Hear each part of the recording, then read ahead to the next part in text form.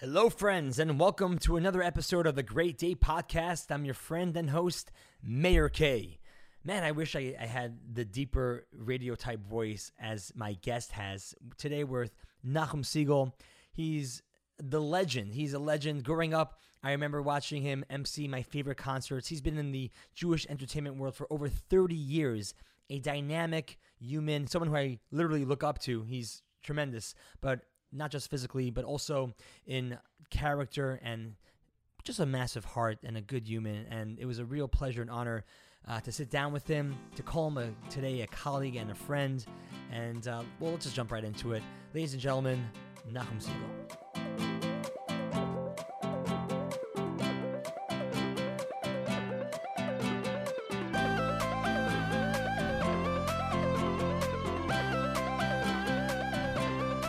Wow, I feel like this is my second home. I feel so at home here at the Nachum Segal studio.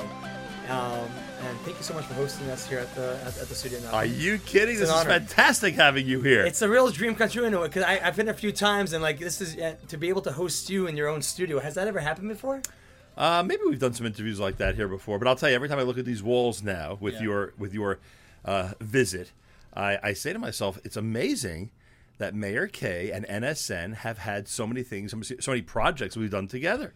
Yeah. I see a Nefesh B'Nefesh reference here. You, of course, were on the Nefesh B'Nefesh playing with us. Huge. And we see the pictures from Houston. You were there for that big... yeah, you brought me down for that. That was special. Yeah, that big broadcast, which was amazing. And beautiful. Kosher halftime show all over the place. All over, yeah. I definitely, I see Nachum with your... you have a massive... We made a playing card out of you as what was it, number... You got to hand that 59? To me. Someone hand me the big one. I got to get this into the picture. Yeah. We had Nachum. I love it. You have it in the... So if those who are listening, Nachum Segal's studio is just filled with memorabilia and pictures and posters. And there's so much like history in this one place. What do you think it is, huh? I love it. Now, the question you should be asking is, how on earth did you get this back to New York from Atlanta? How did it come? Well, Yodi and I literally went to one of these UPS stores. And we said, here, we need to get this to Manhattan. And they said, well, for about $30 we could do it. And they did it. For the right price. So exactly. Nachum was actually, for those who are listening, Nachum was holding a almost life-size poster of himself posing as a NFL player. Because we had you... at the NFL Experience last year in Atlanta. We had you stand there, and people were able to engage with a quote-unquote real NFL player. Well, quote-unquote is right. Some people might ask how someone like you comes up with these ideas, but that's not today's interview, I guess. That's about me, more about you, the legend. So let's dial it back, because we have had the opportunity to work on so many fun projects that you mentioned. But I want to get to know a bit more of the Nachum Segal. I mean, you're a maverick. Back in the day, 1983, when you launched Nachum Segal, was the network? The network. Well, it wasn't a network at that point. It wasn't a network at the time. It was a pretty serious show. What kind of Jewish entertainment was there? What kind of news was around at that time? Well, at that time in the New York area, most people were listening to Art Raymond, who had a pretty legendary show and did a really good job presenting like 5-6 hours a day of Jewish music. And that's really all it was. And this is not a criticism. That's what it was. It was basically a Jewish music show. When I started at WFMU in 1983, I tried to incorporate a lot of community information, bring people in who could speak about topics important to our community. There was Jewish music, of course, as well, which is still the basic staple of what I do. And I would say that the show at that time, when it started, was really an outgrowth of what I had done in college radio. So if you listened carefully, as a critic, so to speak, to my early programming, it was basically a college radio. It basically had the elements of college radio shows with song dedications and shout outs, to people in this room, this dorm room, and, on this campus, etc., and things like that. But then, look, the show continued to evolve and to grow, and that's how it started off, really, right? It was a passion project. It was a hobby. You were fascinated with radio at the time. You were in Yeshiva University, right? And my late mother said, when you get to YU, check out the radio station. It's something you'll probably enjoy. Wow! So she already foresaw that. Yeah, those were pretty smart. What words. do you think what characteristics did you have around the house that she's like, you know what, try this out? Well, it's funny because there are relatives of mine who have recordings of me doing sports reports and other, different types of announcing stuff at the age of like 4, 5, 6 years old. So obviously there was some affinity toward it. And then, I don't know, just in general, there was always this... I love the microphone. I love the microphone. I love announcing from the stage. I love being at weddings and bringing the chassan and kala. Totally. That's a thing, actually, right? It's you a get thing. hired to literally come to weddings and just announce the chassan and kala. Right. You come there, you announce them, and you leave. People want it's a little bit more than that. Oh, okay. But essentially, That's touch and go. Hang around for the main course, maybe. Essentially, to the casual observer, that's what it is. I show up, I try to make that announcement. Those 30 to 60 seconds, as exciting as possible. How do you go about doing that? I mean, you have the dynamic voice that you have, but what kind of preparation? I know we're on topic. Like, what kind of preparation goes into that? Well, it's not a matter of really preparation because I feel like I'm always preparing for stuff like that because I'm an announcer, naturally, so to speak. Yeah. But I think that, and you and I have discussed this off the air, so to speak. Once I get involved in something, once I get involved in an arena of announcing or radio or broadcasting or even being a scholar in residence, a speaker, whatever it is, I try to take that specific task and perfect it as best as possible. Oh, you critique how you pronounce the word, what you Correct. put the stress on, So- the science behind it baffles me. It's amazing. And by the way, this goes back to the first time we ever met, when you were amazed to hear Miriam Wallach and I discuss with you what goes into a wedding announcement. Correct. And even the people I work with wouldn't realize that that this type of thing is going on behind the scenes. Yeah. But I'm always thinking of what type of name is it, how many syllables, are hard or soft syllables, how will it sound when it comes out? Is it the type of name that I could really stretch out well, or do I have to make it a little bit shorter because of the way it starts? All these different things are going on in my head as this announcement starts to become a reality. The reception, the ballroom reception is about to begin.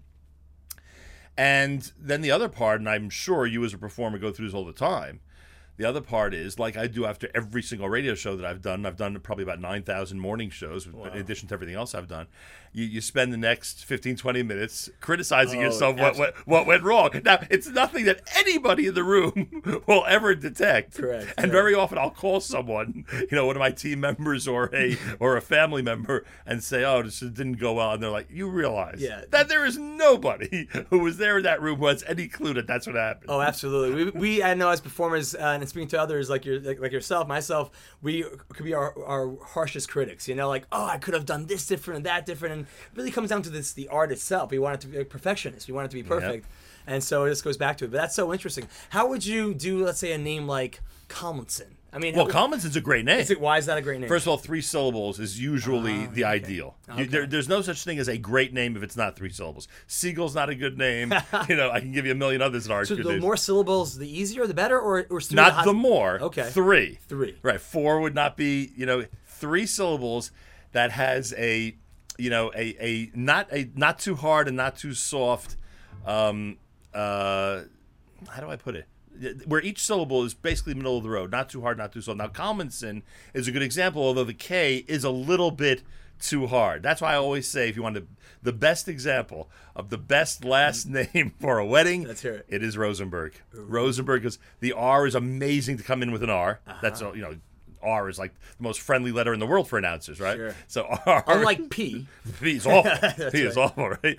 So P is bad. Sure. R is great, and then the Rosenberg, the Z in the middle is relatively soft. Again, it's not one of those really. And then Berg, I mean, a 4-letter syllable to end the name. I mean, come on. Look at you, how excited you get for a name. You can't ask for anything better. All the Rosenbergs and Rosenblums out there, you're getting married, who to I call. always tell my daughters, marry a Rosenberg.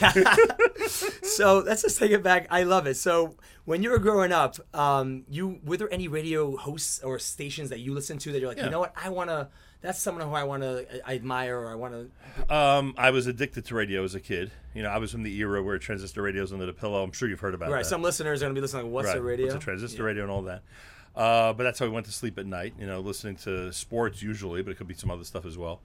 And I wouldn't say that I had to emulate someone or I wanted to be that person, but there's no doubt that if someone paid careful attention to my early years in radio, it sounded very familiar or very much like certain announcers. Mm-hmm. And I took traits and what worked well for different announcers, into my repertoire, so to speak. It could be how they said something or the way they introduced it or just how they paused. I mean, I'll give you an example if you want. One of the one of the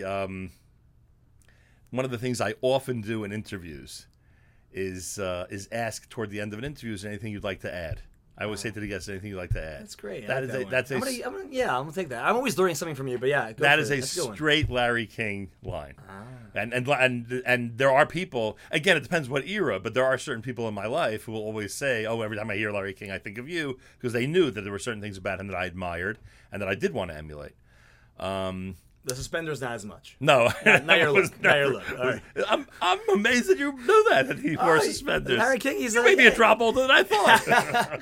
I've done my research. He's one of the most greatest, interviewers out there. So great interviewer, unbelievable voice. Yes. Unbelievable cadence. His presentation is just so amazing. He's really the Marv Albert of interviewing, in that if you listen carefully to Marv Albert, his pausing is amazing. And he's and how he will bring the listener along as he makes you hang on his next word. Yeah. There are long pauses that are really there on purpose and do a great job in terms of engaging the listener. And Larry does that with the interviews. Yeah, incredible. Also great. Yeah, he's also a great listener. He knows how to just listen and create the space for people to open up. But I think our listeners will be overjoyed, because having you as a guest with your professional voice, the radio voice that you have, music to their ears. I hope so. Yeah, I hope it's comforting to a degree. I'm sure. Oh, it's great. You ever thought of doing storybooks or doing anything in that line? Yeah, I'm not a. Let's see, narration or reading is not really my thing. I don't really have the patience for it. Okay. Like even recorded material, I try to shy away from. I really like the whole live atmosphere. So most things that you're doing, you have a structure, but it's spontaneous? Yeah, and most of the things that, I'll have notes. Yeah. And there's certain things you want to know about your guest before you start a show. Right.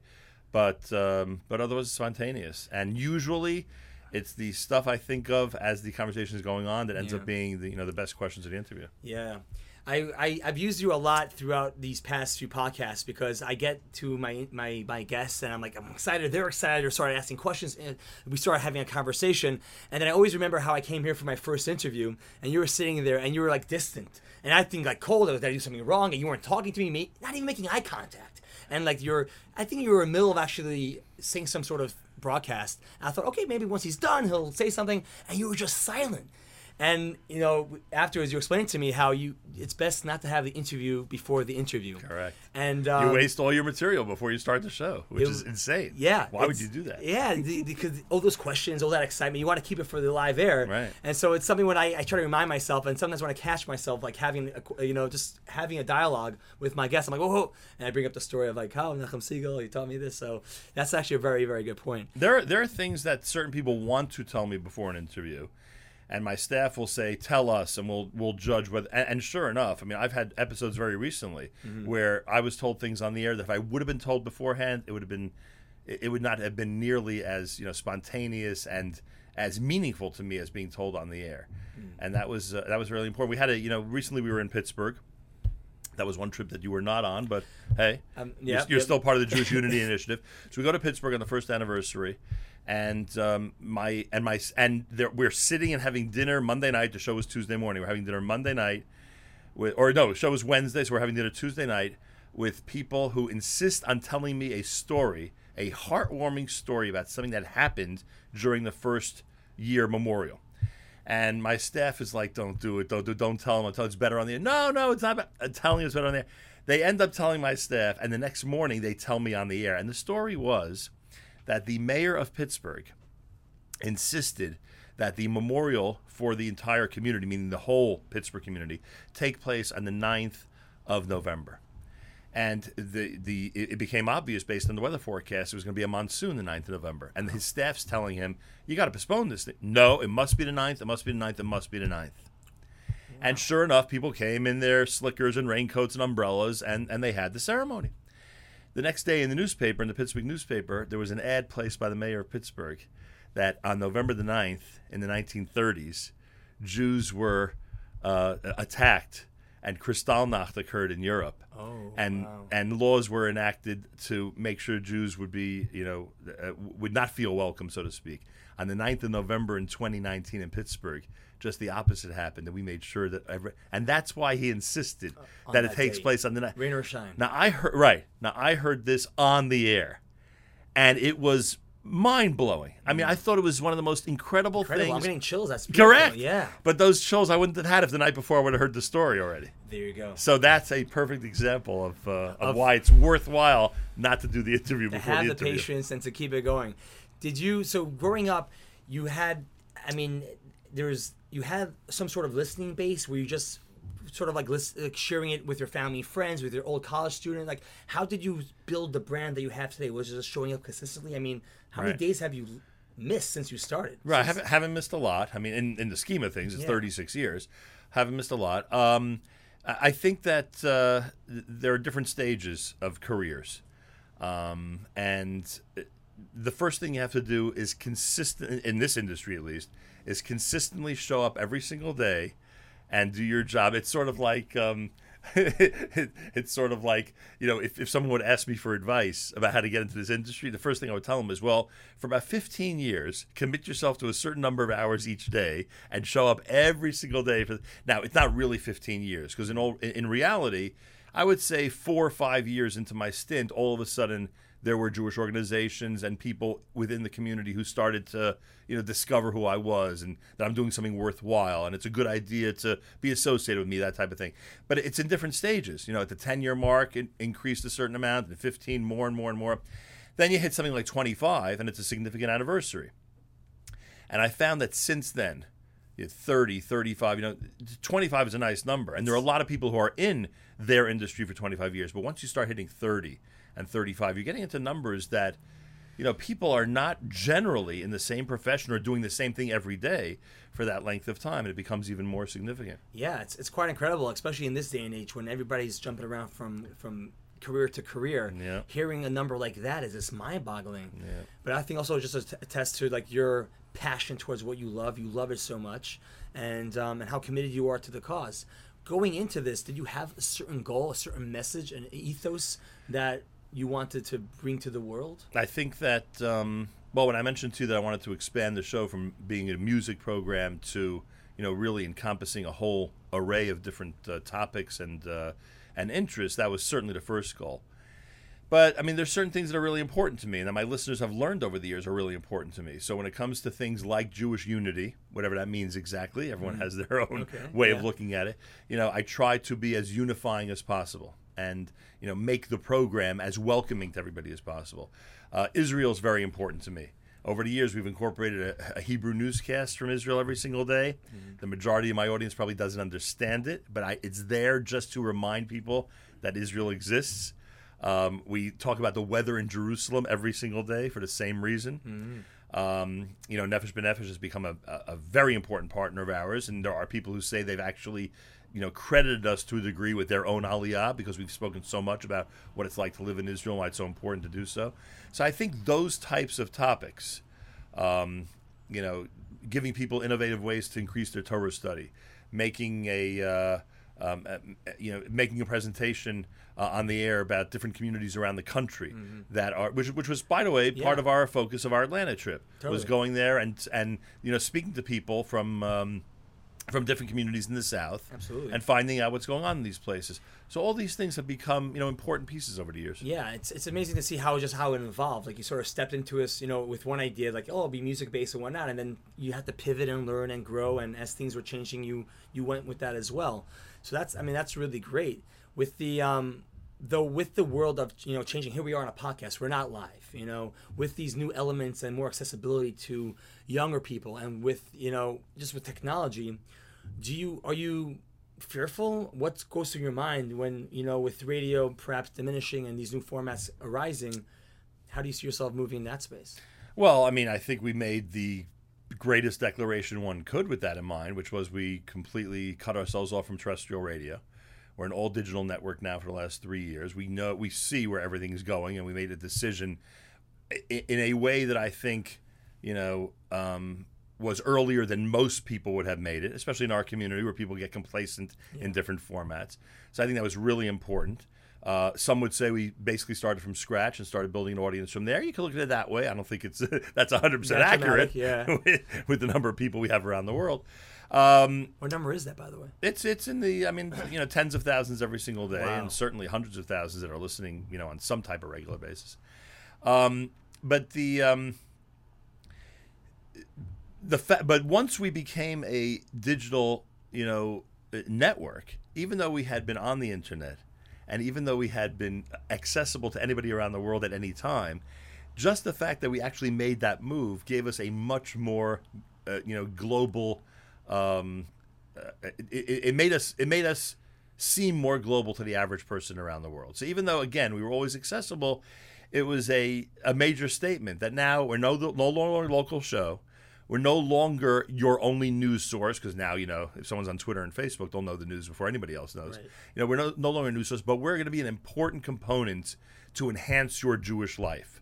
So we are going to analyze the news, and we're going to bring you, things that people, and we're going to bring you items of interest to you, the committed Jew to Israel, that you're not going to get in other news sources. Right. And we're going to bring you music you're not going to hear anywhere else. And we're going to interview personalities like yourself and others in a way that no one else will.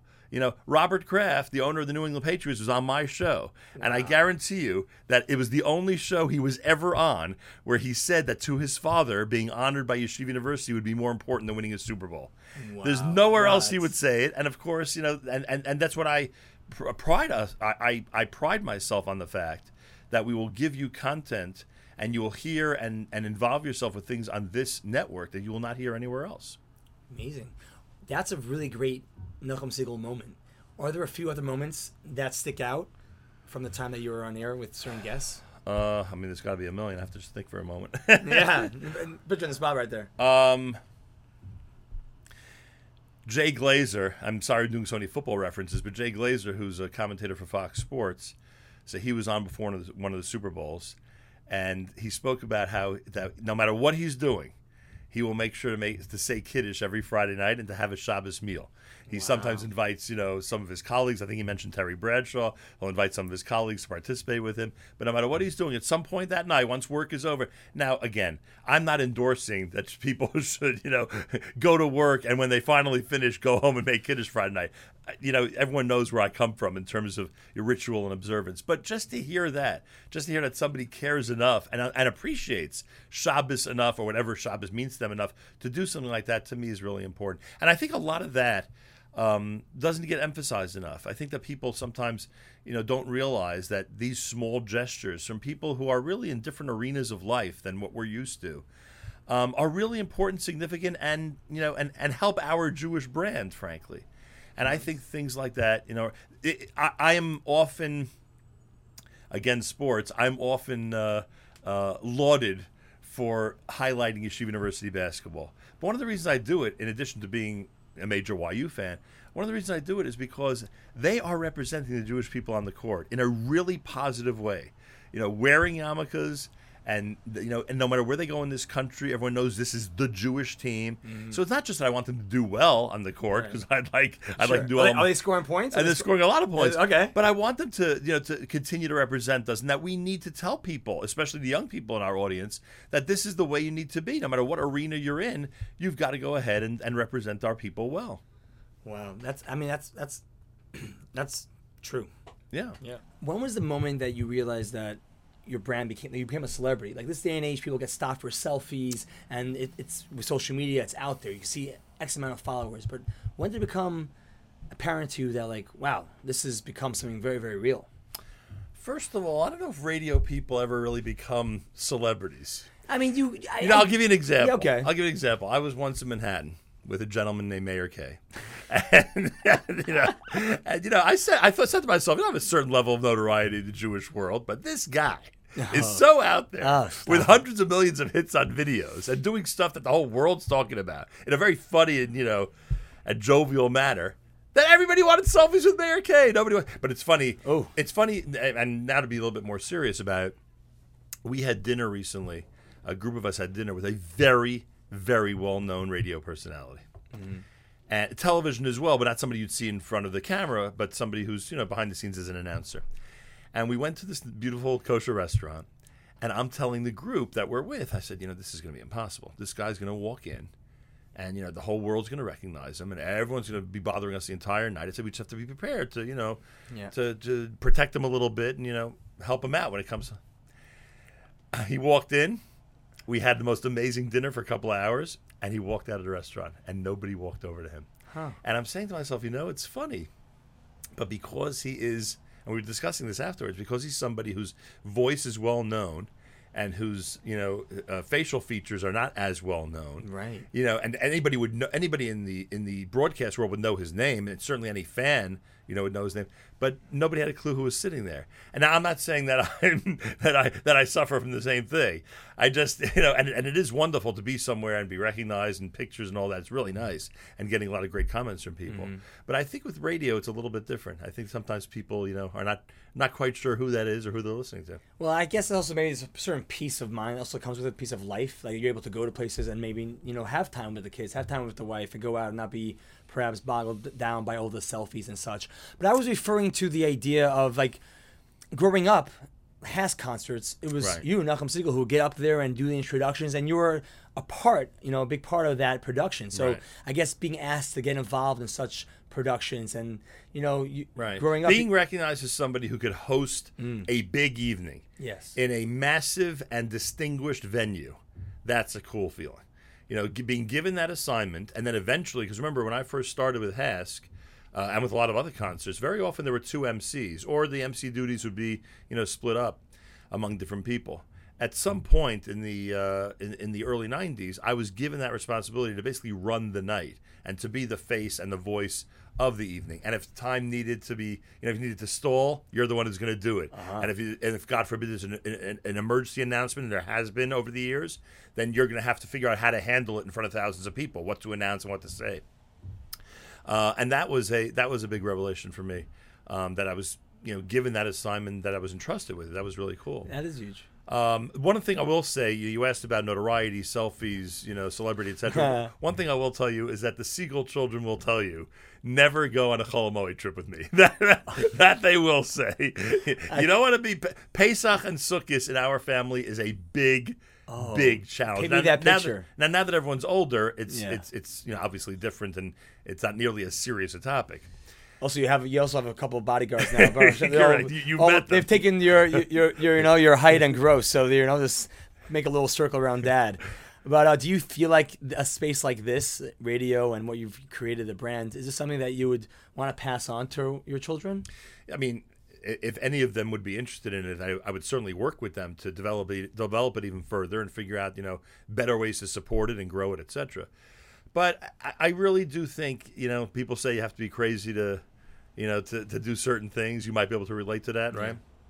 I think that I would be I'd be fooling myself if I think there's somebody out there that would be as passionate, as committed, and as crazy to pursue this, and to put up with the hours and the commitment, and there's certain mornings that are relatively easy. Easy is the wrong word. But we just do that. I mean, what kind of? I mean, you're waking up 4 or 5 in the morning. Sometime between 4:30, and that's the reality. Like that's what you're doing day in day out. Right, and that's the thing. Yeah, is that you're in an industry where you really can never be late. Now you can be late, and obviously there are precautions and not precautions. There are systems in place to make sure things are taken care of. But still, you want to be there on time. You want to start things the way they should start. And people depend on you, and that listenership, stays as stable as you are. If you're there consistently, your listeners will be there consistently. But even as a dad, as a husband, like to not be there in the mornings. I mean, like to lean on your wife Stacy, I'm sure. I mean, is incredible. To like not be there when your kids go off to school, or to. I mean, it's a different lifestyle. This really has a big part of your life. Yes, that was a big challenge. That was a big challenge for our family. That was never around during those times. Stacy is remarkable. If you ask any of my staff members to describe her, the only word that will come to mind will be saint. She is a saint. Someone once actually in one of these pictures is a group setting where an author asked my staff, tell me about Stacy Segal, and the first person who answered said, yes, she is a saint. Like that was the entire thing. But truly, but look what she does. She works with me. I never got into this whole expression when it comes to marriage of she allows me to or he allows. I never like that. I don't like when people use that expression because. But I don't know. Since when someone who wants to pursue a dream or pursue anything actually needs someone's permission. Of course, they need their support and they need their help. But permit anyway. But and you were doing this before you guys met. Yes, I mean. So she knew what this is your life. Well, not really, because we met 6 years into this whole adventure, and she had no idea who I was. which was actually a benefit, frankly. You didn't date a fan. It was Correct. something- Yeah, okay. she had no clue. And she got this rude awakening that this is what life's going to be like. And frankly, there are situations where I don't want to be too cynical or scare off too many people, but there are situations when you finally do get married where your spouse has difficulty adjusting to that way of life and may say, we can't continue like this. We got to figure out a way to, do this differently or better.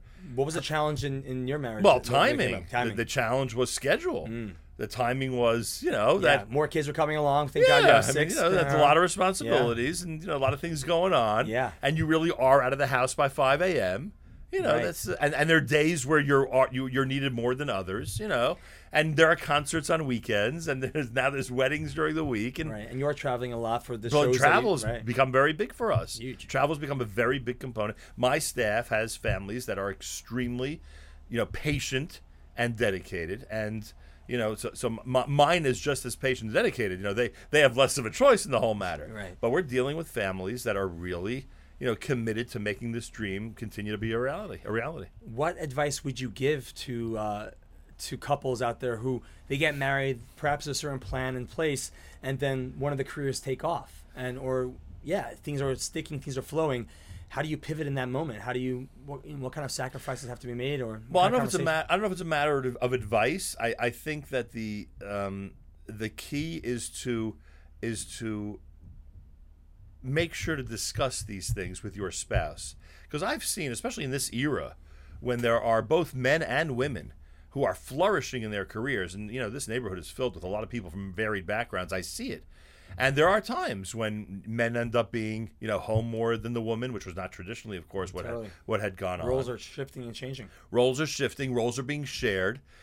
I think if the couple approaches it properly, then everyone can adjust, with a great appreciation for each other. It's when there's no appreciation or when, one does not have the patience to understand what the other one's going through and why this is important for them in their career. I think that's that's where trouble starts. Mm-hmm. But when you sit down and you either openly discuss it or just naturally the way things happen, it becomes obvious that the other person is really, really supportive. That's the way to go about this. And, it's funny. I tell a story that, and to their credit, we were making a bar mitzvah for our 2 triplet boys. And it was a difficult time. One of my brothers had just passed away, and this was happening right after Shloshim. It was just a very difficult time. Sure. And we were deciding exactly what to do for the bar mitzvah, when to do it, which Shabbos, etc. And I said that I'm going to make it Motzei Shabbos Zachar, which was Purim night, and because Shabbos Zachar was their actual birthday, right, in Purim time. And I said it, and in my mind, I was stubborn. Like, if anybody objects to this, I'm going to insist that this is the decision, this is what's going to happen. So I had one segment of our extended family that I knew for whom this was difficult, that this was, but I would not move from my position that, it had to be. So I said to them, I finally informed them, I said, by the way, the bar mitzvah is going to be Motzei Shabbos Zachar, which is Purim night. And I was waiting for, Purim night, and they said, whatever you tell us is when the bar mitzvah is, that's when we're going to come to celebrate. Wow. And what did I do? I moved it to the following week. Because just they were so gracious in the way they responded that, I'm going to make a concession. I think it's the same, obviously, on a much more deeper level. I think it's the same with spouses. Mm-hmm. If you act in a manner that you take seriously what the other person is going through and needs to do, and you're trying to make even if the accommodations don't always work out. Yeah, I do want to be there in the morning. I can't be there that morning. Okay, thank you so much for trying. Yeah. Thank you so much for making the effort, communicating it, and just just sharing what's not just communicating it, but displaying it. Sometimes I'm criticized that I even though I have to get up early in the morning, that sometimes I'll go out late at night to pick up a family member. And it's not just giving them a ride, and not just I couldn't get someone else. And there's Uber, right? And there's Uber, and there's a million other. But I just sometimes you have to demonstrate you're willing to be there for them because you appreciate how much they're there for you. And I must in that moment to say how touched I was. I mean, your kindness and your friendship has been very apparent throughout the time. But how touched I was that you've gone the extra. You and Miriam came down to visit me while I just recently had an accident driving a motorcycle, and you drove all the way. I couldn't believe it. I thought in my mind, like you asked, hey, are you in New Haven today? Or Miriam said, are you in New Haven on Thursday? I thought you guys were having a show in New Haven for some reason. You guys literally drove in from New York to Connecticut, came by, for an hour and a half. We schmoozed, we talked, you visited me, and then you drove back to New York. And that was a beautiful, I was so touched by that expression of friendship. And really, well, we felt it was the least we could do. And again, you're somebody who overextends himself for us. So we didn't feel bad overextending ourselves. And hopefully this next story will be inspiring to people. One of the things I'm most proud of is that when our staff member, Avrami, who you've met, when he moved from Baltimore, where he worked for us, to Israel, where he now works for us, I insisted that our staff go to Baltimore just to have lunch with him. Wow. Just a goodbye lunch. And what did I expect? I expected my staff would say, we have to travel to Baltimore, let's buy him a nice gift. Everybody in this room, everybody in this studio said, yes, that's what we need to do. We need to get into the car and go and enjoy a 2-hour lunch with him. And I think he's still stunned that we did that. It's Baltimore after all. That's amazing. But I'm most proud that we thought of the idea, and I'm most proud that my staff understood and said themselves, you know what, this is the only thing we need to do. We need to do this. And I think it really starts from the top. Like, you've created a culture within your network that attracts and keeps people who are willing to go the extra mile, who want to go and help the other person. I mean, that's the whole, from this conversation, and also from before I know that's the whole idea of what you're trying to do is to build this Jewish union, to build this family, to connect people through this medium that you love doing. So it's also beautiful to see that on the air you do this, and also off the air. Like, it just shows, especially in a day of like social media and life, right. How is one portrayed on air and off the air. It's just it's nice to be in the company of someone who is throughout. We like to joke around here, and it's not a joke, that we work from Havdalah to candle lighting. Now, I really don't do that, right? I have my limits, but my staff does. I have a staff that is working from Havdalah to candle lighting, answering emails whenever they need to be answered, following up on things, always thinking creatively during off hours. And that's very meaningful to me, that people are willing to continue to pursue this and to perfect it, and to tweak it, and and offer suggestions, and sometimes regroup when they see, what, we all need to pick things up, and when we get together and we pick things up, and it's, and I used to joke that nobody ever quits from JM and the AM, because every time one of my volunteer staff members from years ago tried to quit or say they're no longer here, I completely ignored them. Like, no, sorry, it's not an option. You can't leave. Try again. You're here for life. Now, it may sound funny, but essentially anybody who's ever been with us, even if they've moved on to other jobs, they still feel part of this family. And we still consult with them, and we run things by them. We invite them to our simchas. These are people who were there as we continue to grow. Wow, that's amazing. A lot could be learned from that kind of leadership, from yourself. Thank you. You've been around for the years. How have you seen the Jewish entertainment, or Jewish music in particular, change and shift from the past 30 or so years? Well, the most obvious is that people are not necessarily purchasing music these days. Yeah, music's available in a lot more more readily in more ready to use fashion. I don't know how to say it. Music's more available to people now. There was a time, I was just watching a documentary about the 90s. There was a time where people spent billions of dollars in this country on CDs and on videos, just to purchase and to enjoy what they wanted to enjoy. And the status was, X amount of albums sold. And records sold. So that's now it's about downloads. That's correct. That's a very big difference. I saw a report yesterday about some young singer who has 5 billion views of a specific song. That billion with a B. And it's like, so it's a different world. Now, it's funny because in the Jewish music world, obviously the fact that there are no CD sales anymore hurts, because that was obviously one of the ways that the artists recoup their money from these big investments in making albums and stuff. But there are a couple of things that have happened, that have evolved because of that. Number one, a lot more people are releasing singles as opposed to going to full production with big albums and stuff. Is that good or bad? I don't know, but it's different. But one of the things that's good, and artists always point this out to me, and it's so good to have a positive perspective. You'll appreciate this. Artists in the Jewish music world who never, ever would have been hired to go to Mexico or Ireland or South Africa or Australia, or even would have had fans in those areas. Their music never got there. Now, a middle-of-the-road, not an insult, just a description, a middle-of-the-road entertainer who has a good song or has something to offer, this thing could go viral to the point where their notoriety would be worldwide and the potential to go to places. Totally. And entertain people. There's also a lot more. I feel like the community has grown a lot more now. There's a lot more opportunities. There's a lot more budgets and money out there that hey, come down for this wedding and this show. There's a lot more shows happening. Right. A lot less concerts, I would say, in terms of the traditional Jewish music concert. Yeah. But in some areas of the world, because they only had one a year, now they may have 3 a year, or they may have different organizations who are, putting stuff together and then of course, on top of that, you got the programs, the Pesach program, the Sukkot programs, the Shavuos programs. I feel like there's always something to celebrate. Thank God. There's always something that's going on, and I think the budgets that you mentioned also have, in some cases, lent themselves to real creativity. The standard concert I just described may be, much less. But and the different things that now people can do and the types of entertainment they can bring in, can be really varied and exciting. And that's a good thing. Yeah. If you weren't doing this, what would you be doing? So I always tell my kids when they ask me that question. All right. It's okay. I always it's some people. You're like, all right, I've gotten that before. But this is based on something, because I had teachers as I was growing up who always said you should be in the service industry. You should be a maitre d' of a restaurant. You should be the manager of a hotel. You should be in the service industry. And, I don't know if I ever would have spent the time to get a degree in those areas. And I do believe that to pursue that type of thing, you do need a degree. You need, formal education. I'm a big, big proponent of goal-driven. Again, something you could relate to with your film career. Sure.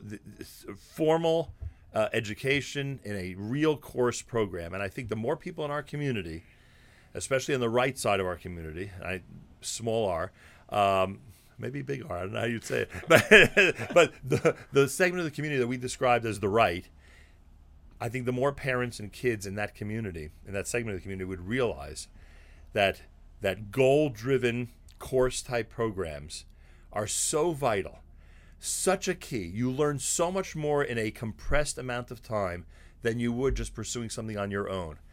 I would hope that people would realize that. And that would be the type of thing I hopefully would have pursued. And who knows where I'd be now. Maybe I'd be Izzy's maitre d' in Crown Heights. Who knows? Hey, there you go. Absolutely. I mean, wow. To be greeted by you, Nachum, would be... I would hope so. Any business would be lucky. It's one of those stories that only can happen on my show and that only my audience can appreciate. Did you ever hear the story of like Ben Shapiro goes to YU, to do one of his speeches, and there's certain things he says, and he says, only in YU can I tell this, because only in YU would people get it, in terms of his opinion on a certain halachic matter. Like he says, I can't discuss this anywhere else in the country. Right. So Joe Lieberman, the former vice presidential candidate over your state, Joe Lieberman. Yeah, Joe, sure. So Joe Lieberman comes to YU to do one of these presentations, and they said, I was with Sarah Palin. You remember Sarah Palin? I was with Sarah Palin. We were campaigning. And she was in a down mood. She was in a really down mood. And they said, Joe, you're a religious guy. Go talk to her. So he goes over and talks to her. And he says to the audience, to us in YU, I'll explain the joke in a second. He says, and I'm talking to her, and it's sort of like, talking to the lonely hockey mom of faith. What was the Rav's most famous... What was the Rav's most famous book? The Lonely Man of Faith. So the entire YU, who of course know this, the entire auditorium of 1,000 people are cracking up. And Lieberman then says, it's the only room in America I can tell that joke. Lonely hockey mom of faith. So I want to tell you a story that can only have happened here. But it could be extra time. Like you. Yeah, Oh, we're not limited. That's great. We're rolling on all fronts? Okay. Beautiful. Firing on all cylinders, Mayor. There we go. That should be the trailer. Firing on all cylinders, Mayor. I think we covered all that. I love it. Okay. Yeah. On the topic of innovative and thinking of new ideas, and Nachum Segal Network had to be creative throughout the time. What's come to be really a big part of the Nachum Segal Network, I know a lot of people talk about it, is the Kosher Halftime Show, which we worked on, which is so much fun these past 2 years, and God willing for many more years to come. How did that idea come about? There was a time when Yeshiva University had a halftime shear. Literally, they would send a shear out that they would recommend, show during halftime at the Super Bowl. It's a good idea, utilize the time more wisely, so to speak. What a balance. They know that people are going to be watching the game, which is right, cool. Exactly. Coach, and some people watch the halftime show, but they sent it out to make a statement. You know what? Let's make sure there's Torah available if somebody would want it, and of course many people did. So when they got rid of that program, when they no longer did it, Daniel Gordon, that's why Daniel's thanked on every Kosher Halftime show at the end.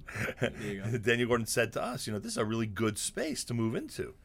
You guys should consider doing something. And I don't remember who else on the staff, I'm sure my staff helped, came up with this idea of a Kosher Halftime show, which we trademarked. We trademarked the term. Why? Not to, secrets are now coming out. Not that we are really in competition with J-Lo or anybody else who's doing a kosher who's doing a halftime show. Sure. We get it. We get what's going on. And we also get that the majority of the people in our community obviously are watching it. And it's one of the spectacles that the whole country talks about. So obviously. But we wanted to make a statement. We wanted to say, you know what? The Nachum Segal Network stands for family entertainment. The Nachum Segal Network stands for kosher entertainment. And we are going to offer an alternative. If you decide to watch it during halftime, as some people do, great. If not, you watch it the next day, the day after. It's a fun production that is not just a statement that we want to be the alternative to the type of entertainment that's now, readily available in America. But also we want to have our own fun. We want to have our fun with Jewish music artists. We want to have fun with skits that we do. Yeah. And do something that, that the Jewish kids will find to be something entertaining. And that's how it's evolved. And since you've been aboard, we've done some really cool things. A lot of great visuals, a lot of great audio. Yeah. And, people, again, whether they're watching it the Sunday night of the Super Bowl or they're watching it a month later or whatever, they're enjoying it. Right. There's definitely space in the arena of Jewish entertainment to create new and different type of content. Sure. And it's shifted as well, right? It used to be for you, for the Kosher Halftime Show, just a musical performance. Right. And now it's just changing and evolving into, like you mentioned, skits and comedians. Yeah, a little bit of variety show. Yeah, and even when we went for last year, what year was that? Was that 50? Big old 50, was last year 50? 53, I think. 53. Wow, time is flying. Yeah, of course. Yeah, I think so. You're the sports guy here Or between 52, the two of us. I don't know one of them. I just remember 50 was in San Francisco, so it couldn't have been last year. Fair enough. But yeah, we actually went down to Atlanta where they're hosting it, so it's always an adventure with you guys. Tell me some... And by the way, everybody, I was so convinced that when Mayor dressed me up as an NFL player or NFL legend, that at some point within the next 5 to 10 seconds, security would come by and escort us out, and I wouldn't have to worry about, about putting everybody on in terms of and putting everybody on in terms of this ruse. But nobody ever showed up. Well, and we did the entire thing, and a lot of people lined up. A lot. And you were signing footballs and sneakers and jerseys. Wow. I mean, listen. You method acting. You really became the character. But bless you. How tall are you? 6'5". 6'5". So I look a little bit like a football player. You got the height. You could definitely be a football player. So that, and you also had the. We had the Super Bowl. I got to thank Mendy Erez. He made sure we had a replica Super Bowl ring. So right. Was cool. So that was a real deal. So it looked like I was the real deal. Exactly. There was a story that I know that on the air that took place that only take place at. Well, I think this story is a great example of what we spoke about earlier. That could only happen on JM and the AM or in the confines of what is now, the Nachum Segal Network. And I think it's the only audience that would get the joke, that would get the whole thing. So years ago, The Apprentice was a big show. The President of the United States used to be the host. Remember that whole thing? Sure. The Apprentice was a big show. And if you were voted off The Apprentice, you were not allowed to go home. If you were voted off The Apprentice, or fired more accurately, they put you in a hotel, and you were secluded till the end of the actual airing of the show. They didn't want you going back to your community, especially, can you imagine these days? Right, You'd be spilling the beans. Exactly. You'd be photographed in a second. It would be viral. Oh, this guy must be out of the competition because, look, he's here. So they put you in a hotel, and if you were, whether you were in or out, it was a long, difficult stretch of time of, not doing much, frankly. So Dan Brody, who was an Orthodox Jewish young man, was on The Apprentice. Oh, really? He was on The Apprentice. And once The Apprentice ended that season, he came to JM and the AM, and I said to him, Dan, there must be a story that because of your frumkeit plus, trying to be a competitor on The Apprentice, has to be something you could tell us. So he goes, well, let me tell you the following. First of all, he says that every night they're taking them out to a restaurant, and they're asking people, what restaurant to go to, this, that, and I'm eating salad or whatever I'm doing, at these restaurants. One night they said, Dan, we feel terrible. We should go to a kosher restaurant. We'll take you guys to a kosher restaurant. You can't take me to a kosher restaurant. So I said, what do you mean? I said, I'm telling you, if we go to a kosher restaurant, someone is going to be there that's going to recognize me from my community, and they're going to wonder what's going on here, and they're going to catch on.